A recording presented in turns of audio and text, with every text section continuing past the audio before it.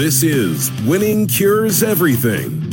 Here's your host, Gary Seegers. Happy Friday. It's April 26th. I'm Gary. I'm your host. This is Winning Cures Everything. You can follow me on Twitter at GaryWCE. You can follow the show at Winning Cures. Let's jump into today's topics. We got to be fast today. I got to run through. We stayed up late last night doing the NFL first round live stream broadcast. Dabo Swinney's new contract. We're going to talk a little bit about that. NFL draft first round notes from yesterday, and a few things that we can look forward to today. And I've got some daily picks for you. As always, the show is brought to you by mybookie.ag. Promo code WCE50, WCE50. It's going to give you a 50% deposit bonus. So all you got to do, go to mybookie.ag, sign up, use that promo code. You put in $500, they're going to give you $250. You put in $100, they're going to give you $50. It's the best online sports book for recreational gamblers. Best layout, everything else. Go check it out for yourself. Let's dive into this thing. If you would, share out the show. We appreciate everybody that jumped in last night. That was a fun time with the Westlake Pirates guys. We thoroughly enjoyed ourselves. It was a lot of fun. We stayed up way too late, but that's okay. Let's dive into today's topics. Dabo Swinney's new contract. 10 years, $93 million. Yes, that's an average of $9.3 million per year. That is not totally unexpected. He's won 2 national titles in the last 3 years. He has built that program into an absolute juggernaut. The more important thing here, Dabo Swinney has a clause for if he leaves for the University of Alabama, which makes it weird and difficult for him to leave if he wanted to go and replace Nick Saban, right? The way that this goes, should he leave for another job besides Alabama, his buyout would be $4 million through 2020, $3 million through 2022, $2 million through 2025, and then $1 million through 2027. Should he leave for Alabama, though, he'd owe an additional $2 million through 2020, so that would be $6 million. An additional $1.5 million through 2022. So instead of $2 million, he would owe, instead of $3 million, he would owe $4.5. And then another $1 million through 2025, which would put it at $3 million instead of $2 million. I mean, it's crazy how it's worded.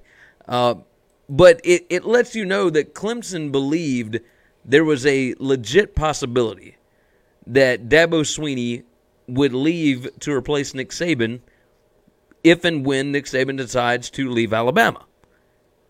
Kind of surprising, right? I was a little surprised at it. I thought after 2 national championships, after he's basically built his home there would be no chance. And maybe I'm wrong. But that's what I assumed, that Dabo is a lifer at Clemson. The only other thing that he could do is maybe the NFL, but I don't see what he does working in the NFL. I take that back. I've talked myself out of it in the 5 seconds that I've been sitting here thinking about it. Pete Carroll's style, which was fun and loose and family and everything else, worked really well with the Seattle Seahawks, right? They've made the playoffs multiple times, won a Super Bowl, et cetera, et cetera. Maybe that would work in the NFL. I don't know. I don't know of any NFL franchises that are looking to bring him in, but I'll tell you this, he's a hell of a CEO, and he's a hell of a college football coach, and he's going to have Clemson rolling as long as he's there. This was a good investment in their program, in the school, basically. So I think Dabo did a good job here. That's eye-popping money, but it's not super surprising. Let's talk about NFL draft first round nuggets. Yes, last night's live reaction was fantastic. We had an absolute blast laughing at the New York Giants for taking Daniel Jones at number 6. It does not get much better than that. But let's talk about some of the interesting notes. Dwayne Haskins, the first Big Ten quarterback drafted in the first round since 1995. That was Kerry Collins from Penn State. It has been 24 years since a Big Ten quarterback was drafted in the first round, and it was an Ohio State guy that only started for 1 year. How incredible is that? It's not the 3-year, 4-year guy. It was a 1-year guy that nobody really had on the NFL radar last year. Kind of surprising. Nick Saban ties Butch Davis. Dear Lord. Saban ties Butch Davis for the most first-round draft picks ever with 34. He'll break that next year. You know that he's got Tua, and Tua's probably 90% going to come out next year. So, Saban at 34, he passed Joe Paterno, who has 31, and Bobby Bowden, who had 32. So it's just Saban and Butch Davis for right now. And Butch Davis, he's coaching down at FIU. He may have some first-rounders in there. I would be willing to bet that Saban gets the record and keeps the record for many, many years to come. News for today, the Arizona Cardinals appear to be trading Josh Rosen. Now, this is not a surprise. We talked about it on the broadcast last night. I said the most likely landing spot would be Miami. It appears that Miami's trading a second-round pick and something else to Arizona for Josh Rosen. The more surprising thing is that Arizona's GM did not start fielding offers for Josh Rosen until minutes before they made their first selection. That is absolutely absurd and a big-time fireable offense, in my eyes.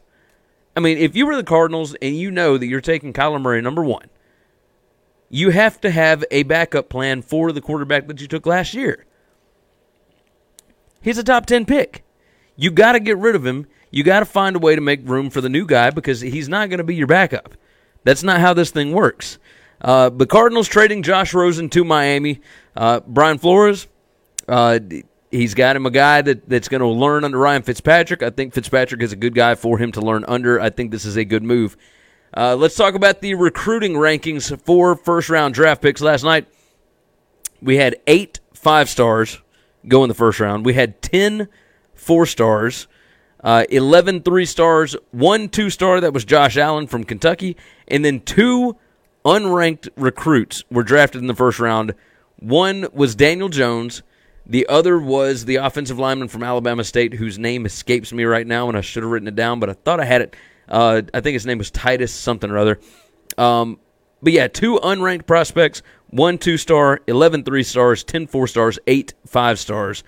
Let's talk about the best talent that is left on the board right now. Byron Murphy, I thought, would go first round, cornerback out of Washington. He'll probably go early. A.J. Brown from Ole Miss, wide receiver. Greedy Williams, cornerback from LSU. Debo Samuel, wide receiver from South Carolina. Irv Smith from Alabama, tight end. I mean, you're going to have a run of SEC players here.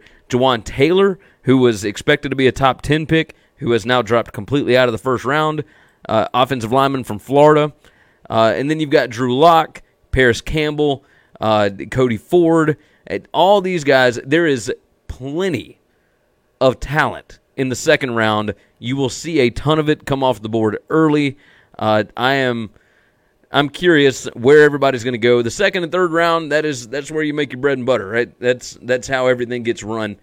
All right, let's close out today's show with gambling picks. Went 6-2 last night.